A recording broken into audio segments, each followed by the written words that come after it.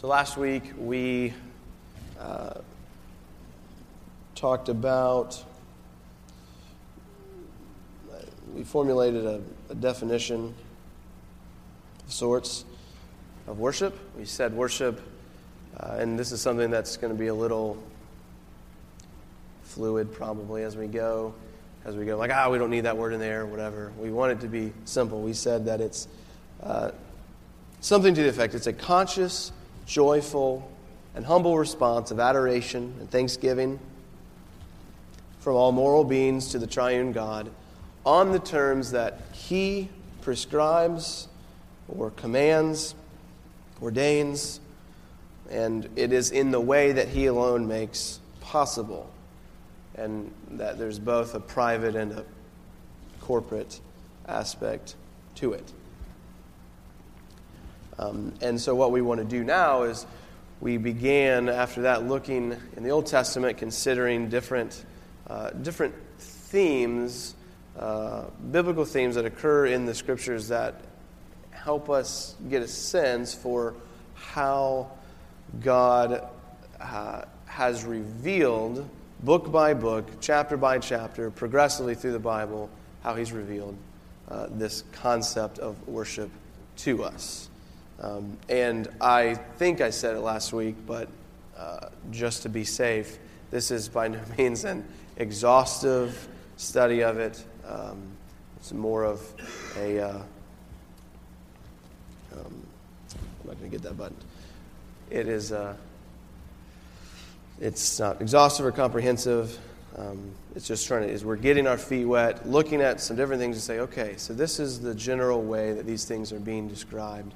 And so we can go from here with a fuller understanding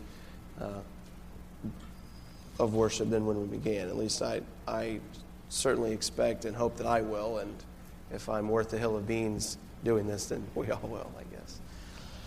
So we first looked at what? Worship and, anybody remember? It was worship and the first concept we talked about. This is really the only one we talked about.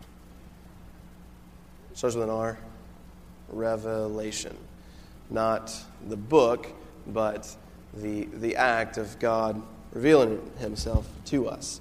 And so we talked about ancient places in the world that gods were thought to dwell in specific places, and so people would build altars and things like that in other pagan religions. And with the patriarchs, Abraham, we see God coming and establishing this relationship with Abraham and his descendants. I will be your God, you will be my people. And there were these responses of worship and adoration, that altars were built, sacrifices were made in the times and places when God would visit His people.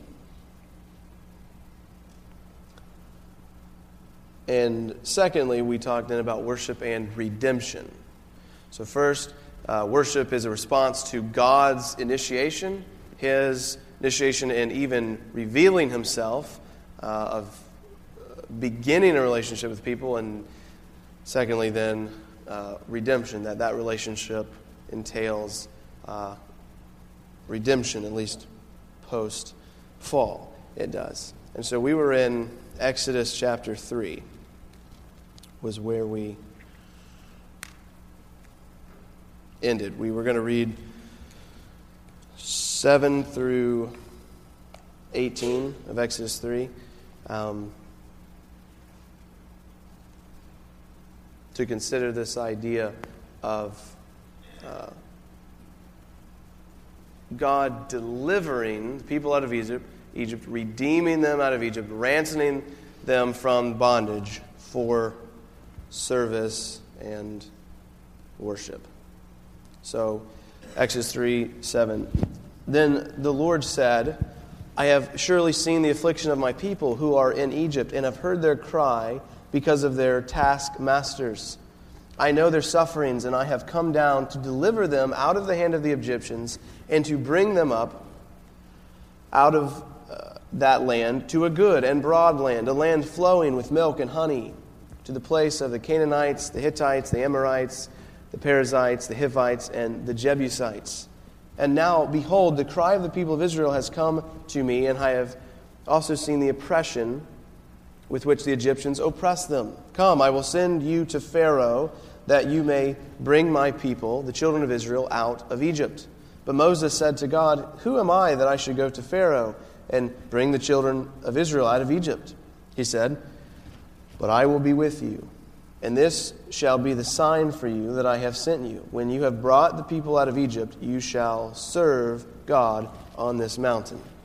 He goes on and explains some more in the following verses, but we'll stop there, reading that. He brings them out of Egypt for what purpose? To serve God on the mountain, he says. After Israel is redeemed from Egypt, Moses meets with God on the mountain where the Lord instructs him, and he tells him to remind the people of God's gracious bringing them to himself. And so, 1003, we see the deliverance of the people of Israel out of Egypt for the next several chapters. We get through 12, 13, 12, they leave. 13, there's consecration of the firstborn. 14, they cross the Red Sea. Moses writes this song. He gives them bread from heaven, water from the rock. 16, 17, they begin formulating some kind of hierarchical system of governance and self-regulation. And then in 19, they come to Mount Sinai, where in verses 3 and 4, it says, Moses went up to God, and the Lord called to him out of the mountain, saying, Thus you shall say to the house of Jacob, and tell to the people of Israel, You yourselves have seen what I did to the Egyptians, how I bore you on eagle's wings and brought you to myself. So he's reminding the people of Israel that they have been delivered and brought to God. God has initiated this relationship. And then in verses 5 and 6, he commands this total, a total life pattern of service. He says, Now therefore, if you will indeed obey my voice and keep my covenant, you shall be my treasured possession among all peoples, for all the earth is mine. And you shall be to me a kingdom of priests, a holy nation. These are the words that you shall speak to the people of Israel. So God has redeemed Israel as a possession for himself. And there's this connection that one of the authors that's been really helpful for me in this, David Peterson, he makes this connection between these terms that are used in verses 5 and 6. He says that the treasured possession, kingdom of priests, the holy nation imply a note of separation from the nations in order to be uniquely at God's disposal. So they are a treasured possession, a kingdom of priests and a holy nation, separate from the world, set apart for God to be used uniquely at his disposal. Israel was redeemed to be an instrument by which God would show the world what it meant to live directly under his sovereign rule. Through their service to him, God's character and his goodness would be put on display for the whole world to see. They failed pretty significantly in that task, but that was the aim. And so here in Exodus 19, Israel is prepared by God for their encounter with him, right? Because Moses has gone up to the mountain to God, and God has instructed him, but he's not speaking to Israel yet. But when he comes and gives them the law, and they're like, "Whoa, that's too much. That's too much." But they're supposed to be prepared for it in this. God was coming to his people. The passage here, this is important, negates the idea that Israel was to experience a mysterious, distant, and irrational relationship with God. right? This is not the God of deism who exists out there. He's created the world and really has nothing to do with us anymore. We have nothing to do to him. We can't get to him. He can't or doesn't care to get to us. This is not that. God has engaged in a personal, intimate relationship with his people. They were to enjoy him as a person. They would have moral fellowship with the one who gives them the 10 words in chapter 20. And it's interesting that as God comes to them, this integral part to his coming is this giving of the law. This description of what they should be because of who he is. And even in the 10 Commandments, how does it begin? In chapter 20, verse 2, I am the Lord your God who brought you out of the land of Egypt, out of the house of slavery. So God initiates this relationship with his people, and he says, I am your God, and I have redeemed you. The covenant in Exodus 24 is sealed with blood. The author said, the message is clear. Israel could draw near to God in his holiness only because of his gracious initiative and provision. If God had not come to Israel, they would have been left in Egypt forever. But he comes and brings them out. By means of the Exodus event, God sets them apart from the nations and draws them to himself, sealing that relationship with the blood of the covenant. And hereby he confirms Israel's status as sanctified, as an entire nation. And so, worship and redemption, we are, and we'll talk more about this when we get to the New Testament, but here we see that God redeems his people for worship, to be in relationship with him. Right? That's, I think, an important aspect of what worship is. As we think of it, it's not distant, it's not cloudy and foggy, and we don't know who this being is that we're worshiping, but it's personal, intimate. And so God has redeemed us, and that is central. It's a necessary component of our understanding of worship, is that God has revealed himself to us, and he's redeemed us out of sin, right? Out of slavery of Egypt, the Israelites, and we can say we've been redeemed out of slavery to sin. So any questions, thoughts on that before we press on? So then we have worship and revelation, worship and redemption, and now worship and the cult.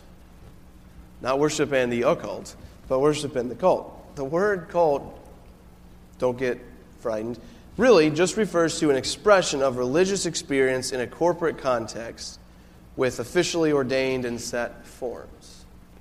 The Latin word cultus, I think, just means worship. And so the term, in modern vernacular comes, typically we've used it more terms of, in reference to specific variant religious groups that have, broken off from essentially true Christianity and some kind of heretical teaching or whatever. But cult, the word cult in its most basic kind of original form. But if you don't like the word cult, then this is worship and the, and corporate worship, right? This is the corporate gathering. This is the kind of official, recognized ways of engaging with God as a people. So,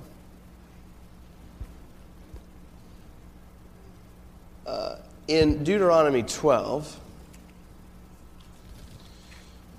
if I can get there, in Deuteronomy 12,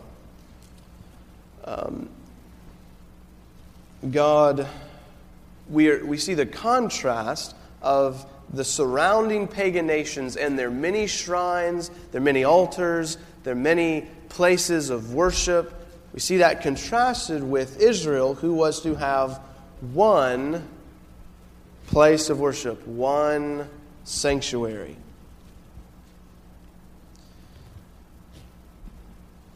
(12, 1 through 7). See that. For time, I wish we could read it, but we won't. Verse 4, he says, "You shall not worship the Lord in that way. With all these shrines, you shall seek the place that the Lord your God will choose out of all your tribes to put His name and make His habitation there." So God establishes the place where His people were to worship Him. And we see in 1 Kings 12 through 14, the prophets condemn Israel for their failure to uphold this command. They make more golden calves, and they start building these Asherah poles and all of these things that they engage in, looking like the nations around them. They are not being distinct and separate. And so central to the cultic life of Israel was the ark and the tabernacle, or later the temple. And in Exodus 25 through 31, God gives clear, concise instructions for how Israel, using finest materials, was to build the ark and erect the temple as His dwelling place with them. At the very heart of this covenant relationship that He's established with them, God gives assurance to His people that He would be their God. They would be His people. Genesis 17, 7 through 8, Exodus 6, 7. And this dwelling place of God, with it were set strict guidelines for sacrifice and ritual purity and cleansing. And these guidelines were the means of acknowledging God's kingship over them and the protocol that Israel was to follow in order to approach Him in His holiness. Because God is holy and man has rebelled against God and His holiness, and so man's not fit to come to God. Habakkuk 1:13 says that God is of purer eyes than to look at evil. Doesn't mean He is unaware of evil, He can't see it, right? Like the Jurassic Park T-Rex, if you don't move, He can't see you. If you're wicked, God can't see you, kind of thing. It's that He cannot look favorably upon wickedness. He is holy. Just like, when we think about our own judicial system and our judges, we want our judges to condemn evil. So God is like that. And so if we're evil, we can't come to God. But God has said, just wait. I will make the provision necessary for you to do so. And ultimately, we see that in Christ. But in the Old Covenant, looking forward to what Christ would do, there were temporary provisions put in place so that the people could come to God. Now, the ordinary Israelite was forbidden from entering the holy place. When the tabernacle is set up, you have the outer court, you have the holy place, you have the most holy place. And so the ordinary Israelite was forbidden from entering the holy place. The priest could be in the holy place, but only the high priest, one day a year, could go into the most holy place, and he could die pretty easily if he went in carelessly. And so they couldn't go to the holy place, but they could meet with God at the entrance of the curtain of the tabernacle. And in Exodus 29, we see verses 42 through 46, God lays out the conditions that were to be met in order for this to take place. It shall be a regular burnt offering throughout your generations at the entrance of the tent of meeting before the Lord, where I will meet with you, to speak with you there. There I will meet with the people of Israel, and it shall be sanctified by my glory. I will consecrate the tent of meeting and the altar. Aaron also and his sons I will consecrate to serve me as priest. I will dwell among the people of Israel and will be their God. And they shall know that I am the Lord their God, who brought them out of the land of Egypt, that I might dwell among them. I am the Lord their God. It's this constant refrain over and over again in Scriptures that when it comes to worship, meeting with God, we recognize Him not just as God, but as our God. Right? That's Romans 1. That's the problem. Wicked men suppress the truth and unrighteousness. They don't give thanks to God or honor Him as God, as their God. And so there are provisions, this burnt offering, and we'll talk about sacrifices in a second, or in a moment.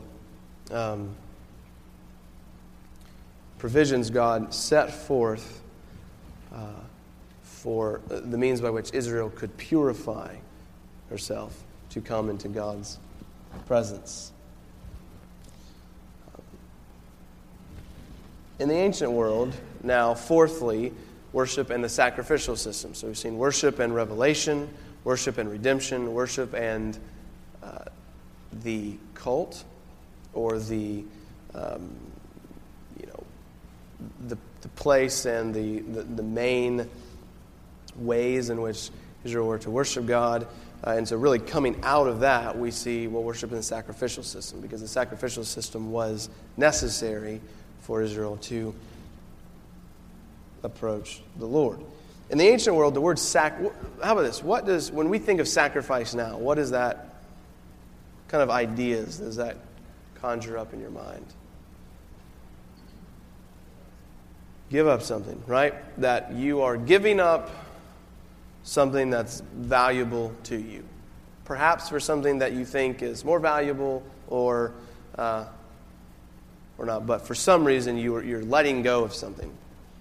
And I think that's a fair way that we talk about it. But in the ancient world, the word sacrifice had a lot to do with setting something apart from common usage to the benefit of the gods. It wasn't merely this is something that I care about, so I'm going to let it go, but it's something that the Old Testament talks a lot about. There's common and uncommon, there's clean and unclean, so everything was either common or uncommon, right? Uncommon meant set apart for God. Then things that were common could be either clean or unclean. Meaning that, so if it's common and clean, then it's neutral-ish, If it's unclean, it's been defiled in some way. And so there's this idea that we set something apart, that it's no longer to be used for ordinary, everyday life for men, but specifically for the benefit of the gods. And then so in paganism, it was, food was set apart for the gods so that they could eat and not go hungry, which is kind of weird. Yeah. And so the object of religion, though, in paganism was to secure the favor and goodwill of the gods by carrying out the specific ritual duties that were commanded. And so these sacrifices, right, were set apart either for the gods to benefit some way, or probably to benefit in some way so that they will be pleased with me, that I will have their favor. And so, it's interesting that this idea of, sacrificing to, doing something, making a sacrifice, law-keeping, whatever, to please the gods, is not that distant from the truth. What's the thing that all of that misses? Misses the truth. But what about it? Why is it so wrong? Yeah, Mark? Exactly, right? That's the thing, is that the idea that that the gods have to be appeased, the gods, isn't necessarily the thing that's not the misstep. The misstep is to think that we could have done it ourselves. And so, God, in establishing this sacrificial system, sets up something that, while there's a similarity, there is a very quite stark contrast from what the surrounding nations would have thought. When God establishes a sacrificial system, it is not for them to ultimately on their own please Him so that He'll be happy with them. There were different kinds of sacrifices in Israel. Wish we could look in depth at each of these, but alas, we cannot. There were burnt offerings, there were associated cereal offerings, peace offerings, sin offerings, guilt offerings. You can see that in like Leviticus 1 through 5. Those things are laid out in those chapters. You can go and look at that. And the point of that, we'll say, is these offerings had the effect of atoning for the sins of those who offered them within Israel, right? We learn in Hebrews that the blood of bulls and goats cannot take away sin, but there was an atoning effect that these sins, that these offerings had, these sacrifices, these setting these animals, these oils, these grains apart for God. They expressed complete dependence upon God as they were offering their first fruits, the best that they had, the first thing that came, trusting that more would come later, God would provide for them. And it restored peace and communion with God that had been broken by sin. We know that the wages of sin is death, and so in Israel, these sacrifices spoke that truth very clearly to the Israelites. You should be the one whose throat is slit at this moment. Right? They would bring a lamb and would lay one hand on it, right, and kill it with the other. To say, that should be me. Blood is necessary because death is the result of sin. And so somebody has to die. In the Old Testament, they would perform these sacrifices, reminding themselves, first, I'm supposed to die. But it also did what? In the bigger picture of redemptive history. Points forward, right? So someone has to die. This is a lamb. This is not a person.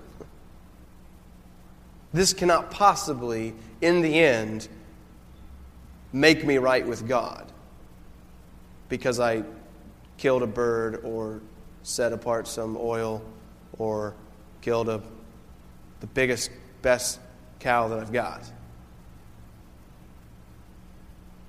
I need something else. I need that promised seed who will come and crush the head of the serpent. So these sacrifices were shadows of Him who was to come, who would be a perfect, spotless sacrifice, who would atone once and for all for the sins of His people. And our sins need to be atoned for because God can't look upon it. And if we're going to engage with God, if we're going to be His people and He's going to be our God, our sins must be dealt with. Now, was it the mere act, this slaughtering of these animals, was it the mere act of doing that was acceptable worship and sacrifice in the eyes of God? in Psalm 51. He says in verse 16, "You will not delight in sacrifice, or I would give it, or be pleased with a burnt offering. The sacrifices of God are a broken spirit, a broken and contrite heart. O God, you will not despise. Do good to Zion in your good pleasure. Build up the walls of Jerusalem. Then you will delight in right sacrifices and burnt offerings and whole burnt offerings. Then bulls will be offered on your altar." That in Israel, simply coming to say, "Oh, here we go, I'm just doing it," the external activity of offering a sacrifice to God was not enough. Checklist, right? A broken and contrite heart was necessary. One that came realizing, this should be me. So the mere performance, we see it even in the Old Testament, right? A lot of times we talk about the Old Testament and the New Testament, maybe not we, but kind of we hear a lot of talk in Christianity. The Old Testament, it's a bunch of external actions, physical law keeping, build a fence on the roof of your house, and just make sure you do that, and you're good. But we see in Psalm 51 and many other places that it is one of personal, intimate relationship and commitment with God. The heart has to be involved. It is so easy to just think that we can just set up our list of things to do and that is true religion, right?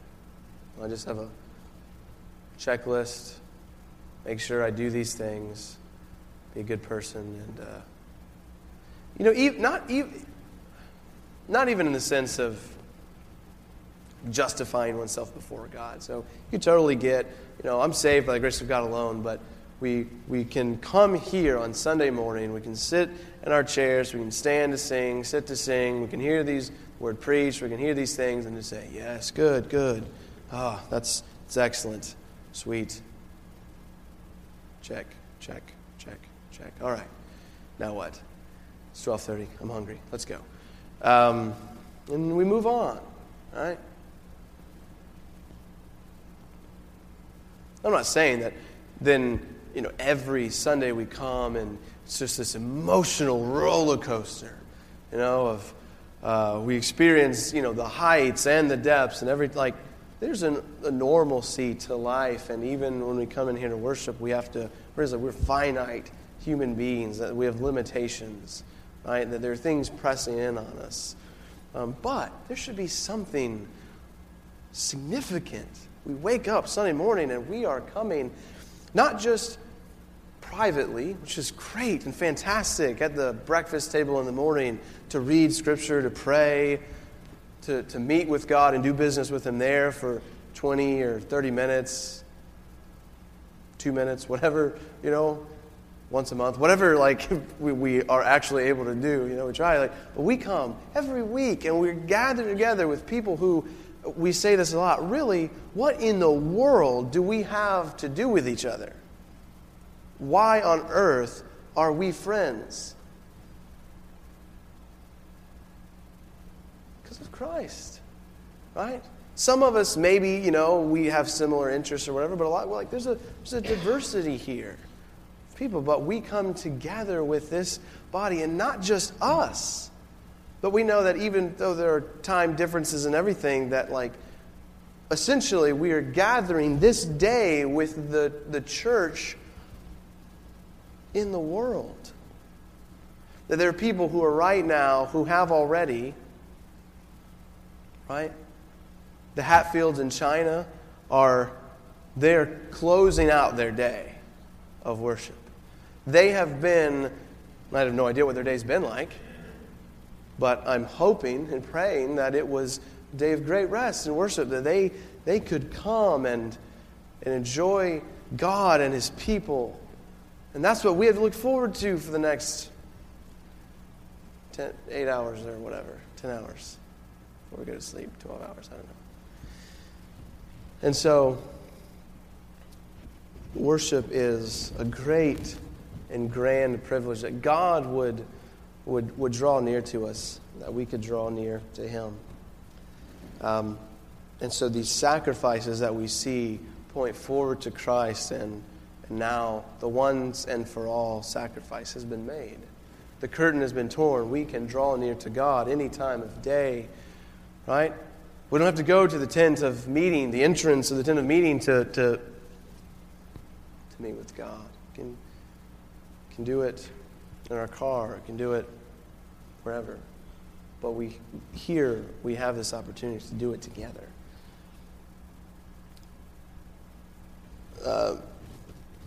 One last thing, and then we'll conclude. Worship and the temple. So we talked about the tabernacle before a little bit with worship in the call. We talked about the tabernacle. So worship in the temple, basically, I just want to say this. Like the tabernacle, the temple was to represent God's rule over Israel and to be a reminder of His special presence with them, to bless them and to make them a blessing to the nations. And in that, there is a future hope for Israel. There is a future hope in worship. The temple signified that there was hope for Israel, as the building itself expressed the continuation of God's presence with them.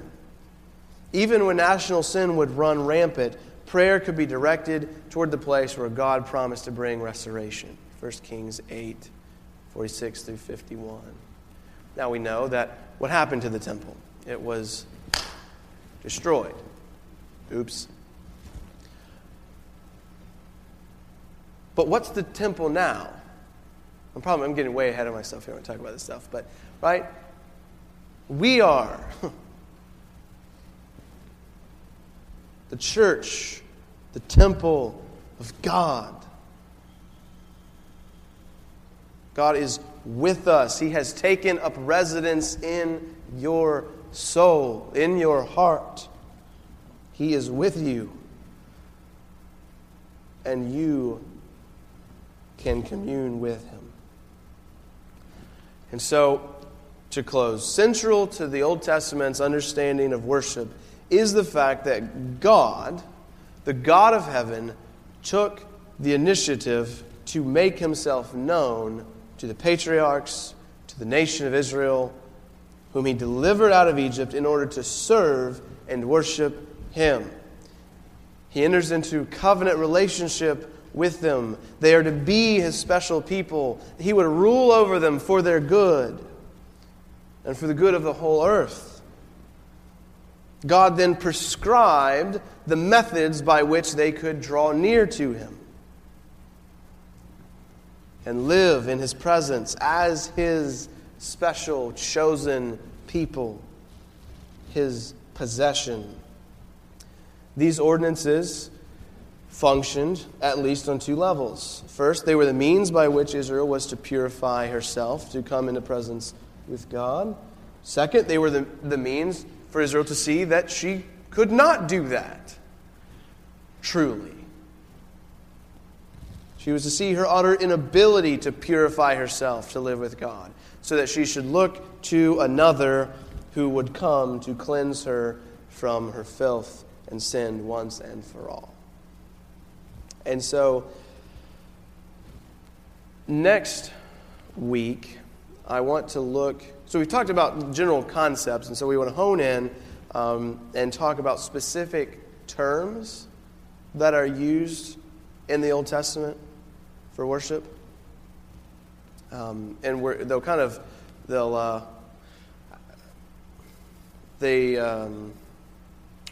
focus on, or they congregate or come together around kind of three main ideas: the idea of honor, paying homage, of service, and of respect. And so we'll talk about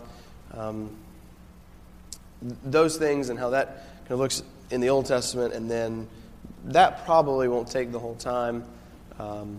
we'll begin looking at the New Testament. Because we're really just looking at words in Scripture. We'll look at some things in the well, we're not actually going to look at the Septuagint and all that, but we'll talk about some of that. And so some of the Greek terms used, some of the Hebrew terms, mainly to say the concepts as we understand them. It's not going to be as complicated as it probably sounds like it could be. So we'll look at that. We'll dive into the New Testament for a couple of weeks, and then we'll try to begin. We'll bring some of these things together so that we can then begin centering. Well, what has the church said about worship? How has it been understood in church history? What are the different, ways that understandings have changed, or has it been the same?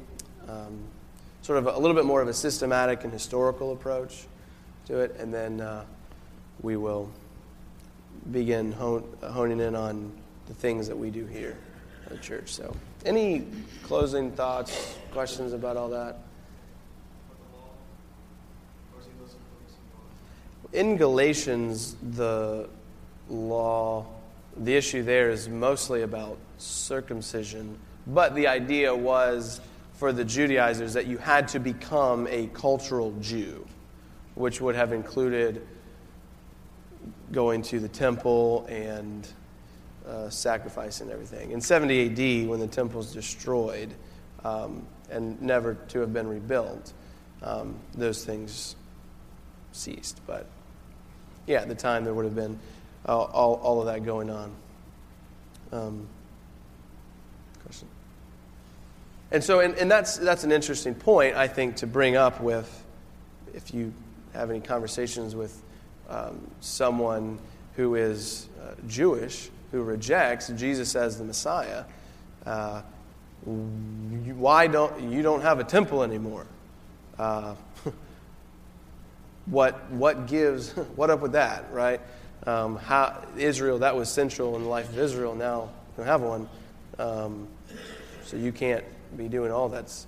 And I know, I'm sure they've some answers. I've never asked one that, but never really had the opportunity. Yeah, I'm sure. I'm sure that there is, but I am not up to date on it. What the Jewish take on precisely that time period and how that went down. But it'd be interesting reading though, just to see how they kind of explain their way out of it.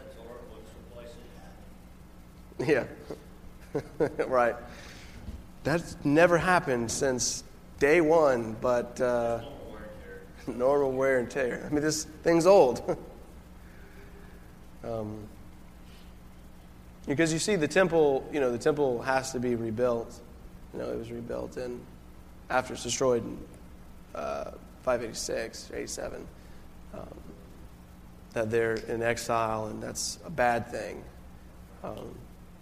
So part of it too is that, currently they really can't rebuild it. But anyways, I think those are good questions to the significance of the temple, of those sorts of things in the life of Israel, and now we see those things have been fulfilled in Christ. And so now we have access to God. You don't have to move somewhere to become a follower of Yahweh. You have to move to Jesus, right? There's spiritual moving that takes place. So, let me pray. Father, thank you for your word and for your revelation to us about what you require of us. Pray that you would write these truths upon our hearts and help us now, God, as we come together for corporate worship, that we would do so with a fresh sense of what you have done for us. You have revealed yourself to us. You have redeemed us. You have established the means by which we can come to you and live with you as your people. You have provided the necessary sacrifice for sin, and because of that we have a future hope that you will bring us to be with yourself finally forever. I pray this in Jesus' name. Amen.